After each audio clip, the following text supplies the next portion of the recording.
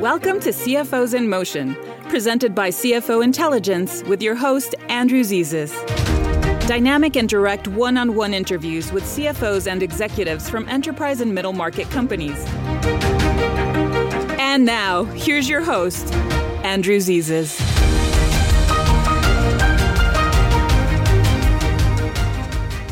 Hello, and welcome to CFOs in Motion, where highly accomplished CFOs at middle market and enterprise companies share their views and insights.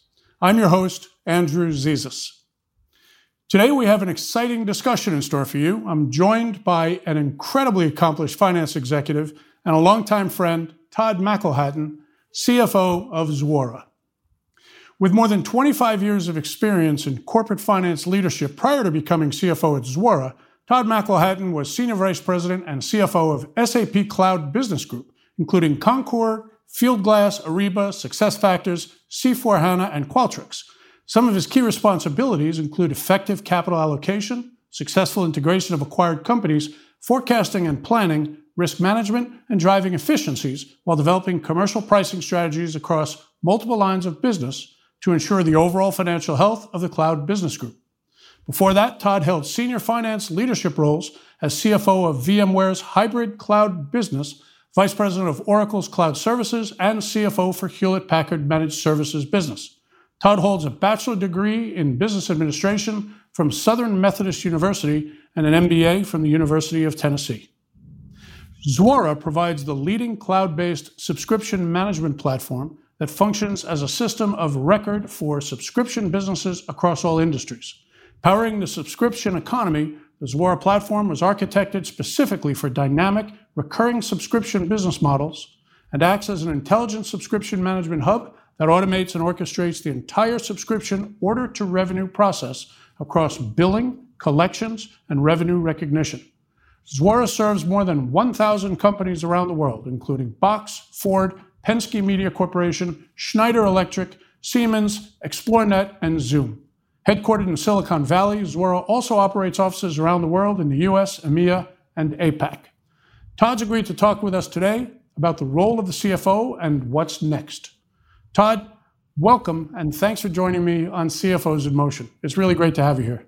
Andy, it's good to see you again, and it's good to be here. You look wonderful. You look well. So, Todd, let's chat about what's next.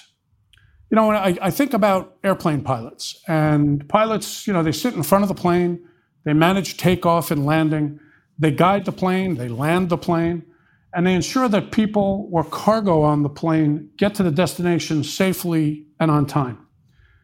I admire your idea, something I've heard you talk about before, where CFOs are more pilots versus historians. Share with me your view about CFO as a pilot. So, Andy, I think from my perspective, the role of CFO has really changed. A lot of times people looked at the CFO as the person that, reported the numbers and said no. And when I take a look today at myself and my peers, what you see that we're really doing is we're really sitting there. And I think the CFO is interesting because it's probably one of the only positions in an organization, just like the CEO, where you see the whole picture, everything that's going on. And it's really your job to help bring the team together to put together what the plan is. And one of the things I always tell my leadership team and I tell our board is, when I put together our annual plan or our long-term plan, it's not a finance plan. It's our team plan. And it's my job to make sure that we've brought everybody together, that we've thought about the pros and the cons, and we've thought about the risk. But more importantly, we've thought about the resource allocation and what's going to be needed to deliver on a growth number. And, one of the things I learned really early in my career is, it can become really easy when someone's sitting there and doing a spreadsheet exercise and saying, hey, we're going to get this type of growth. But the question is, did you really go back and understand, well, to get this amount of growth, I need 30 more salespeople. And by the way, those 30 new salespeople, you got to have a recruiting function in HR that's going to bring them on. And somebody in the marketing group is going to have to get pipeline for them. And we all know that, the day somebody comes, especially in the enterprise SaaS business, it's not a, weeks or months sale, it might be several quarters. So there's a lag time for when they become productive. And it's the same thing as if you're looking to sell inside to your customer base. What is the new products that you have coming out? And when do those products come out? If those products aren't ready to the third quarter, that has a really big difference on what your revenue opportunity looks like compared to if something comes out on day one of the year. And so as CFO, it's really your job to make sure you're bringing those things together. You understand what's happening in the market. You have an idea of are people being too aggressive or too rosy on their assumptions?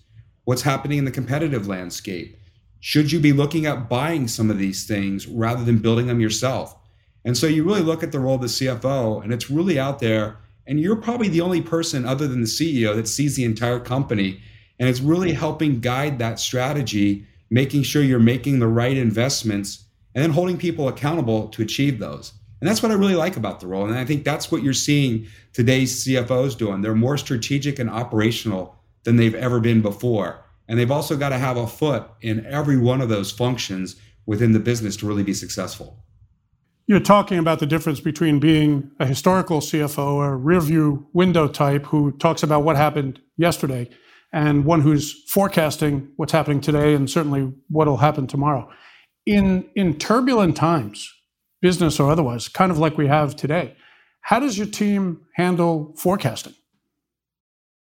There's a lot of different ways that we handle forecasting. I think, we certainly start taking a look at the macro. What are we seeing out there? What is historical? How does that compare to our historical trends? What are we seeing from customers? I mean, one of the things that I do in an enterprise sales cycle is last year we were talking, I met probably with over 100 of our customers. And that's great. I think every CFO needs to be out there and listening to your customers because, it's really insightful when you hear things like, hey, your product quality isn't where it needs to be, or I'm having a problem with this or that, or I don't like your pricing. Your pricing is really higher than some of your competitors. And I know I'm kind of dwelling on some of the negative things, but it's really good when you start getting that unvarnished feedback from people that aren't in the echo chamber of telling you what they think you want to hear. It's what do customers really think? What are analysts seeing? You talk to the different Gartner and IDC and Forrester. How do they view your product? How do your partners? For us, it's system integrators or other people in the tech ecosystem. How do they view your product? Where do they think you ought to be spending more? And it's a great insight to learn. And I think that's one of the things that really helps you pull together on what's happening in forecasting. Look, we have great sales teams. We've built a really good, robust sales operation function. We use a lot of analytics to understand how's the pipeline developing, what stages is it in.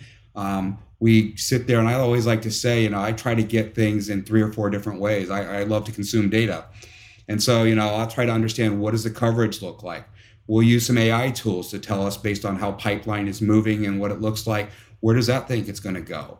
Where does our sales teams and our first and second level sales management, where do they think things are going to land?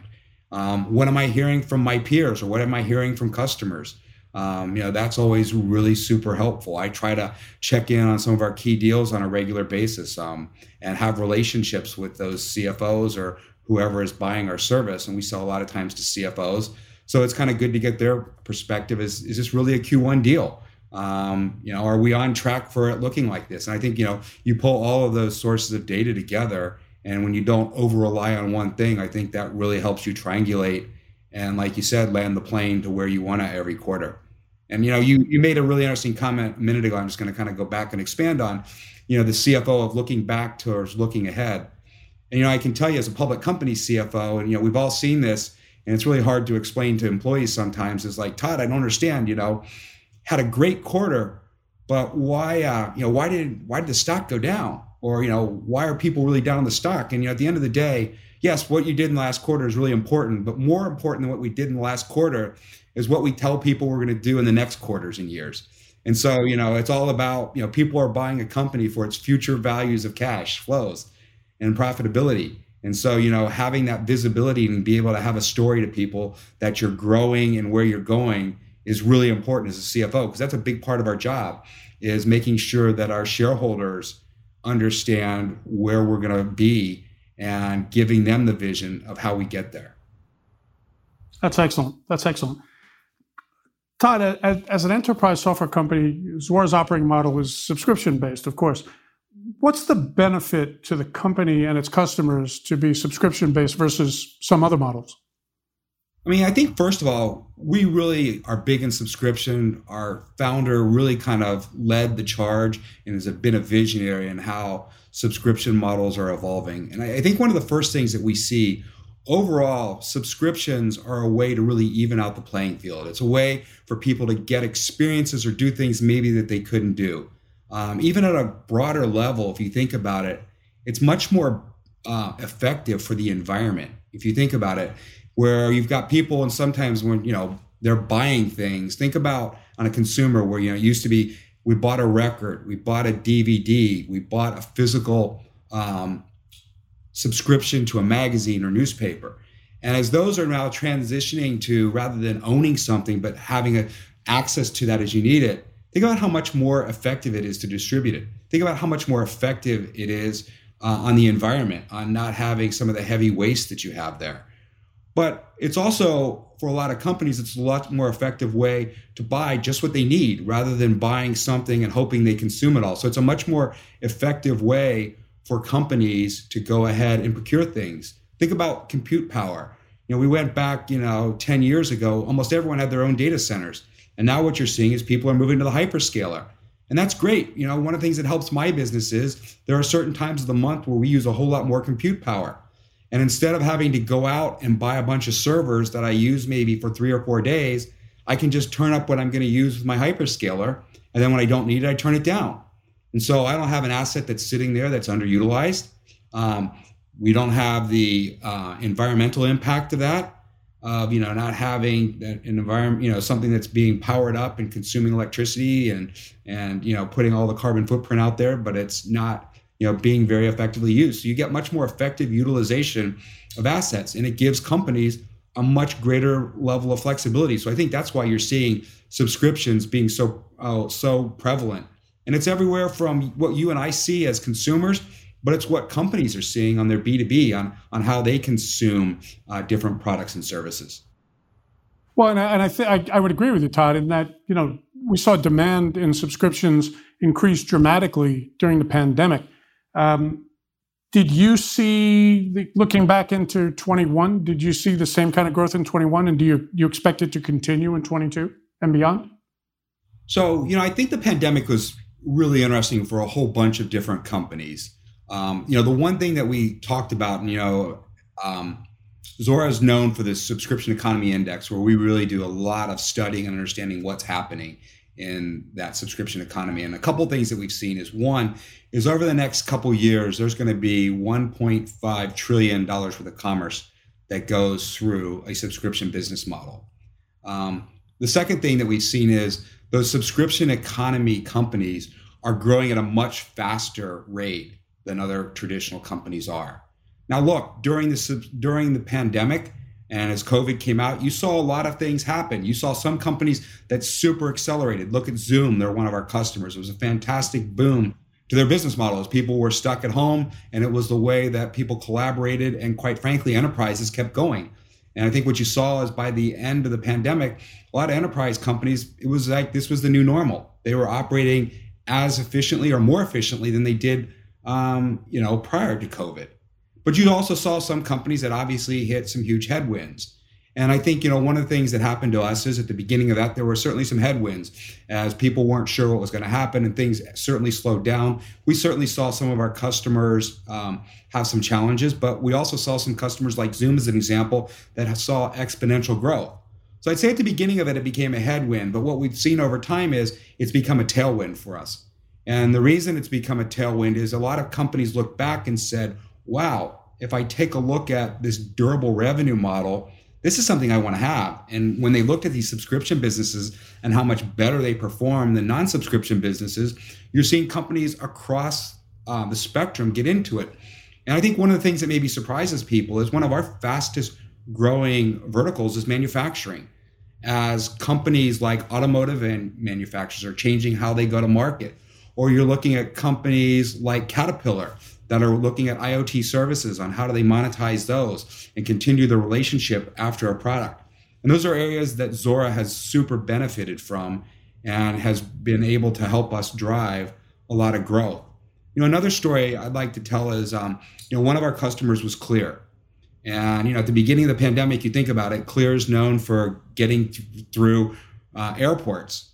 And at the very beginning, you saw, wow, airport traffic, went down by 90%. People just weren't traveling. It was an awful time. And Clear was, I think, clearly worried about that. And what you saw was their subscribers, yes, some of them canceled, but a lot of them didn't. And matter of fact, not only did they not, they grew and they ended up going public last year. And you sit there and say, wow, that probably wouldn't have been intuitive. But what you learned is people said, look, I'm going to go travel again. This is a temporary thing. I'm going to keep my subscription. And so rather than having something that you paid every time you used it, here was a business model that was extremely resilient in an industry that just really had some tough times. And so I think, those are the things that are really resonating with people on what's so durable about subscription businesses and why companies really are clamoring to make more and more of their businesses of this model. That makes perfect sense. Now, we've just come out of a period of time where money was cheap, interest rates have been low for a very long time. Perhaps they'll stay, perhaps they'll change. But during times like that, many companies will look to leverage themselves, load up on debt, especially in environments like this. But Zuora has taken a different approach. Zuora tends to be cash heavy and debt light. What's the mindset? What's the reasoning behind that? So I think every CFO is constantly taking a look at what their capital structure is and what makes sense. And as we've gone through over the last several quarters and we've looked, one of the things that we've been really focused on is how do we grow the company organically. We are very fortunate that we are in a very high margin business and we have very good cash flow. And so, from our standpoint, the capital structure we have right now absolutely works for us. But that being said, we constantly look at it. And, if there's changes that we want to make or there's opportunities we want to seize, there's lots of ways for us to potentially finance those. And I'm always taking a look at, how do we optimize the balance sheet? So let's talk a little bit about you, Todd. You describe yourself as a down in the weeds kind of CFO. Or rather, would you describe yourself as a down in the weeds kind of CFO, or do you focus more on strategy? And give us some guidance as to why. So, I think every CFO's got to be able to move in multiple places. So maybe my example is you can't be in the weeds at all time. You've got to be looking at the whole enterprise. And I talked about this a little earlier. If you think about it, the CFO, other than the CEO in most companies, is one of the few people that sees the entire company and is looking at resources across all the different functions and how you make trade-offs. And there are times that you absolutely need to be able to click down and get into the details and understand if something's going wrong. And I think that serves you really well. But if you're spending all your time down in the weeds, I think that means you probably don't have the team that you need. And so, from my perspective, I want to make sure that I've got a team that's empowered. If I think about the team that works for me, they're fantastic. They all know their areas super well. They do a really great job. And quite frankly, I think, it'd be demoralizing for them if I was in their shorts every day going through. And, we've hired people that don't need that. But there are certain times that we do have challenges and we do want to double click and we do need to be able to go down deep. And so I think you've got to figure out when is the right time to go deep when there's an issue and if things aren't progressing the way that you expect them to or things are falling behind. You want to be able to make sure that you go down into the weeds and find out is the team there maybe not looking at things as objectively, and is it helpful for someone who's not so close to things on a day-to-day basis to also have a look at it. But in general, I think, I want to stay at a strategic level, but there's times when you absolutely do want to click down and, go down to 10 feet. So, Todd, you've always struck me as a data-driven executive, but you've also said things like customer experience is king. That implies that you've got an experiential side to me. How do you balance the two? I think there's two things to that. There's one thing you say, the numbers never lie. And there is, for the most part, a lot of truth to that. But you can also present the numbers in such a way that, they don't maybe give you the whole story. And the way I like to think about this is there's lots of things you can do in a business that will optimize in the near term. But the question becomes and you're looking at a company, especially like Zuora, we want to go for the long run. We believe the subscription economy is growing at an exponential pace, and we've got a huge opportunity in front of us. So yes, I want to make sure I make my commitments in the near term, but I also don't want to make commitments, or I don't want to do things that maximize for the near term, but really cause me to do the wrong thing for my customers and build those long-term customer relationships. And so I think you've got to think about it that way to understand when I do something, okay, granted, this helped me, I made this quarter, but what does it do for this customer relationship over the long run? Does this make me one of the best vendors that people want to work with? Does this make me be one of the best places where people want to come to work? There's always things where you can optimize something, but I think you've got to be thinking about it is, okay, I got the result that maybe I wanted this quarter for this fiscal year, but what happens in a year or two? What if I sit there and decide I'm not going to invest in new product? And one of my competitors, all of a sudden, they took the hit on margin, but now all of a sudden, they've leaped ahead of me because their product is a whole lot better. Was that the right decision for us to make?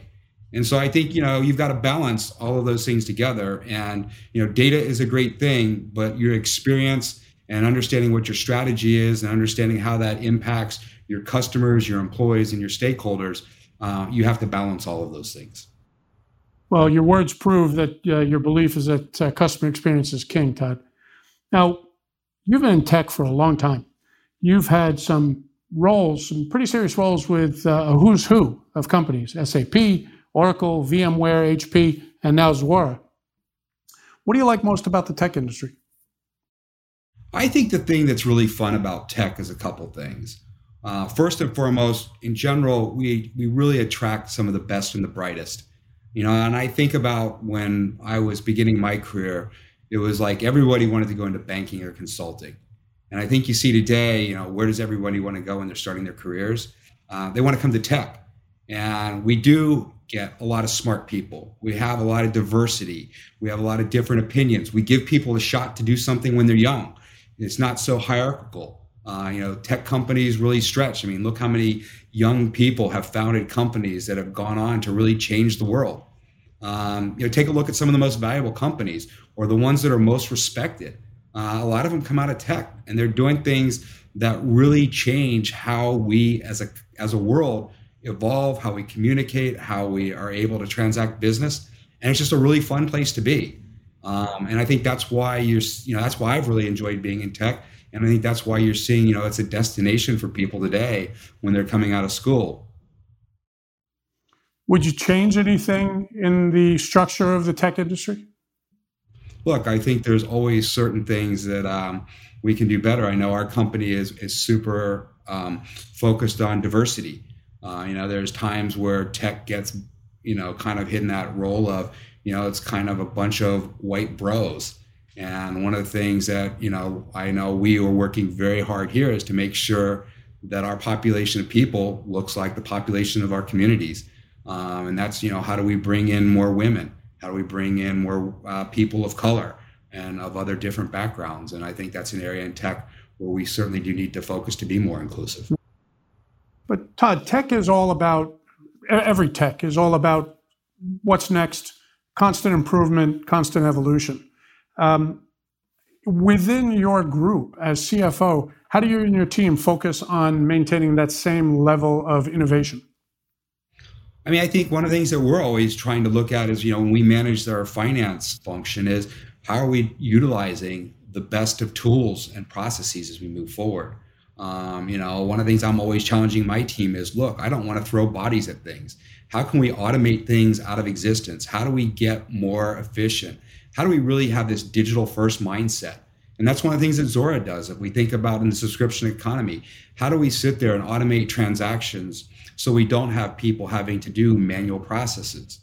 And I know sometimes people are like, oh my goodness, you end up with all of this automation, and are we going to automate everybody out of a job?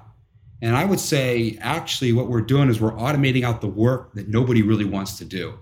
And if I think about my to-do list of things that I would like my team to be able to do, I know my team wants to do, to be business partners, to advise the business, to do some of those things that really help us strategically.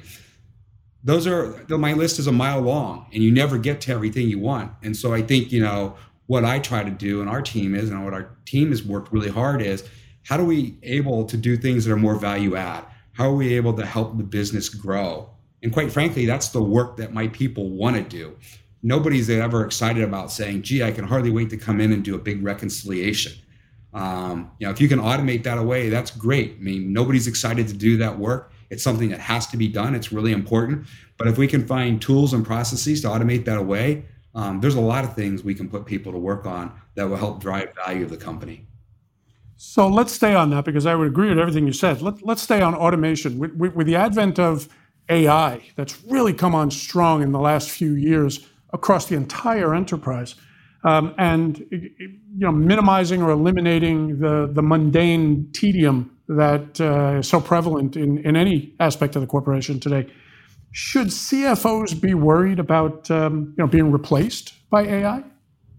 Look, at the end of the day, we always need, in technology, and I think in every, almost every industry, we talk about people first. That's the most important thing at a tech company. Is at the end of the day, I'm not delivering or developing a commodity service. I am selling intellectual property. So I've got to bring in the best and the brightest people. And the way I look at AI is, that's how do we leverage those people to get more out of them, to be able to do more. And just as I said earlier, how do I sit there and move away from the mundane and the things that don't add as much value, and really allow people to do the stuff that's the heavy thinking, the future strategies, and really drive and move the needle of the company. So I look at AI as a tool for any leader to be able to help make better decisions, faster decisions, more informed decisions. But you also want, somebody in there to be able to oversee that. It's just like the pilot. You have autopilot, but there's sometimes when you want to disengage autopilot, that experience is more important than what the machine has. So I don't know that you always want the machine, 100% running something. You want the pilot to be able to come in there and disengage, and then say, okay, I've got the controls, and be able to land it. And I think that's never going to go away. Someone with good instincts, with a well-developed sense of experience and knowledge, at some point needs to make a smart choice. So I would agree with you. No, so it's always, one last question, Todd, because go ahead. As I say, experience really goes a long way. And I think, one of the things that, somebody told me early in my career is, you need to go through a down cycle, and, to manage through that. And, it's just that different experience to know, hey, here's what you do in these situations when things get tough. And I think, experience is a great teacher. And I think that's one of the reasons why things like technology don't replace people, because at the end of the day, it's that, career-long experience of things that you've seen and things that didn't work out that really help you drive to those good decisions. Because if you don't have a toolbox of things, you said, yeah, I did that once and it didn't work out so well. But it really helps you. And I think it's the same thing. If you haven't been through a down cycle, you really don't necessarily know how you manage things. I would agree completely. So Todd, I've got one last question for you, because I want to be sensitive to your time today. You've been very gracious with offering your thoughts and your ideas to us. A lot of our audience includes your peers at companies the same size, companies smaller. What would you say is your best advice for a CFO, given what we've been through, what we might be going through in the next few years, irrespective of industry? So I think there's a couple things. First and foremost is relationships matter. Those soft skills, having people that want to follow you. That's probably the most important thing that I've learned in my life, especially as you become a leader. You've got to get a group of people that want to follow you, that want to do what needs to be done. And, they need to be, I don't know if I want to use the word inspired, but they've got to sit there and say, okay, I'm willing to follow this person. And, I'm willing to do what they're asking me to do. And you do that, I think, by developing those relationships, and people feel like that you've got their backs. I think the second thing is you need to be intellectually curious. You need to understand what's happening, not only at your company, but what's happening with your competitors and what's happening in the macro environment, to see if there are disconnects. And I think the last thing I would say is it's all about people. And it starts with good people. If you bring in the right people and you empower those people and you give those people the ability to grow and to thrive, you're going to have a great team and you're going to do really good things.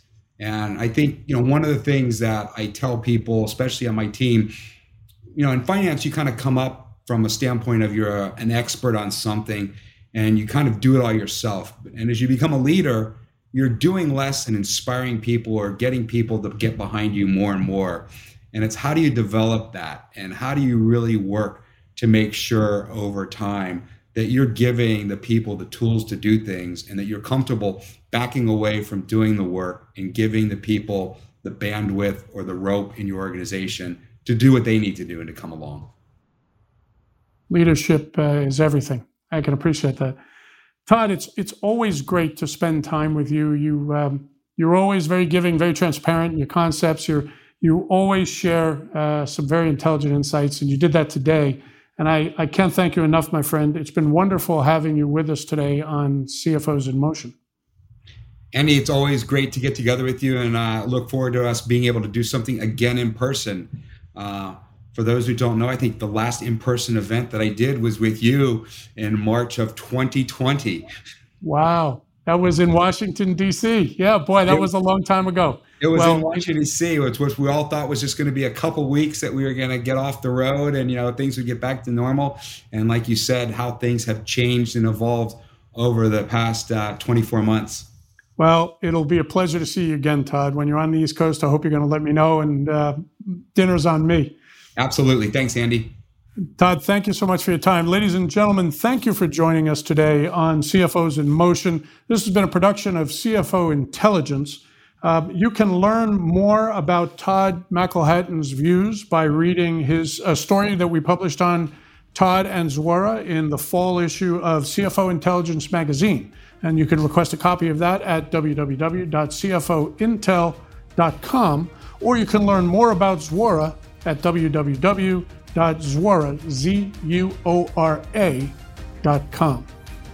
Ladies and gentlemen, thank you again for being with us. My name is Andrew Zizas. I'm your host. We'll see you next time on CFOs in Motion.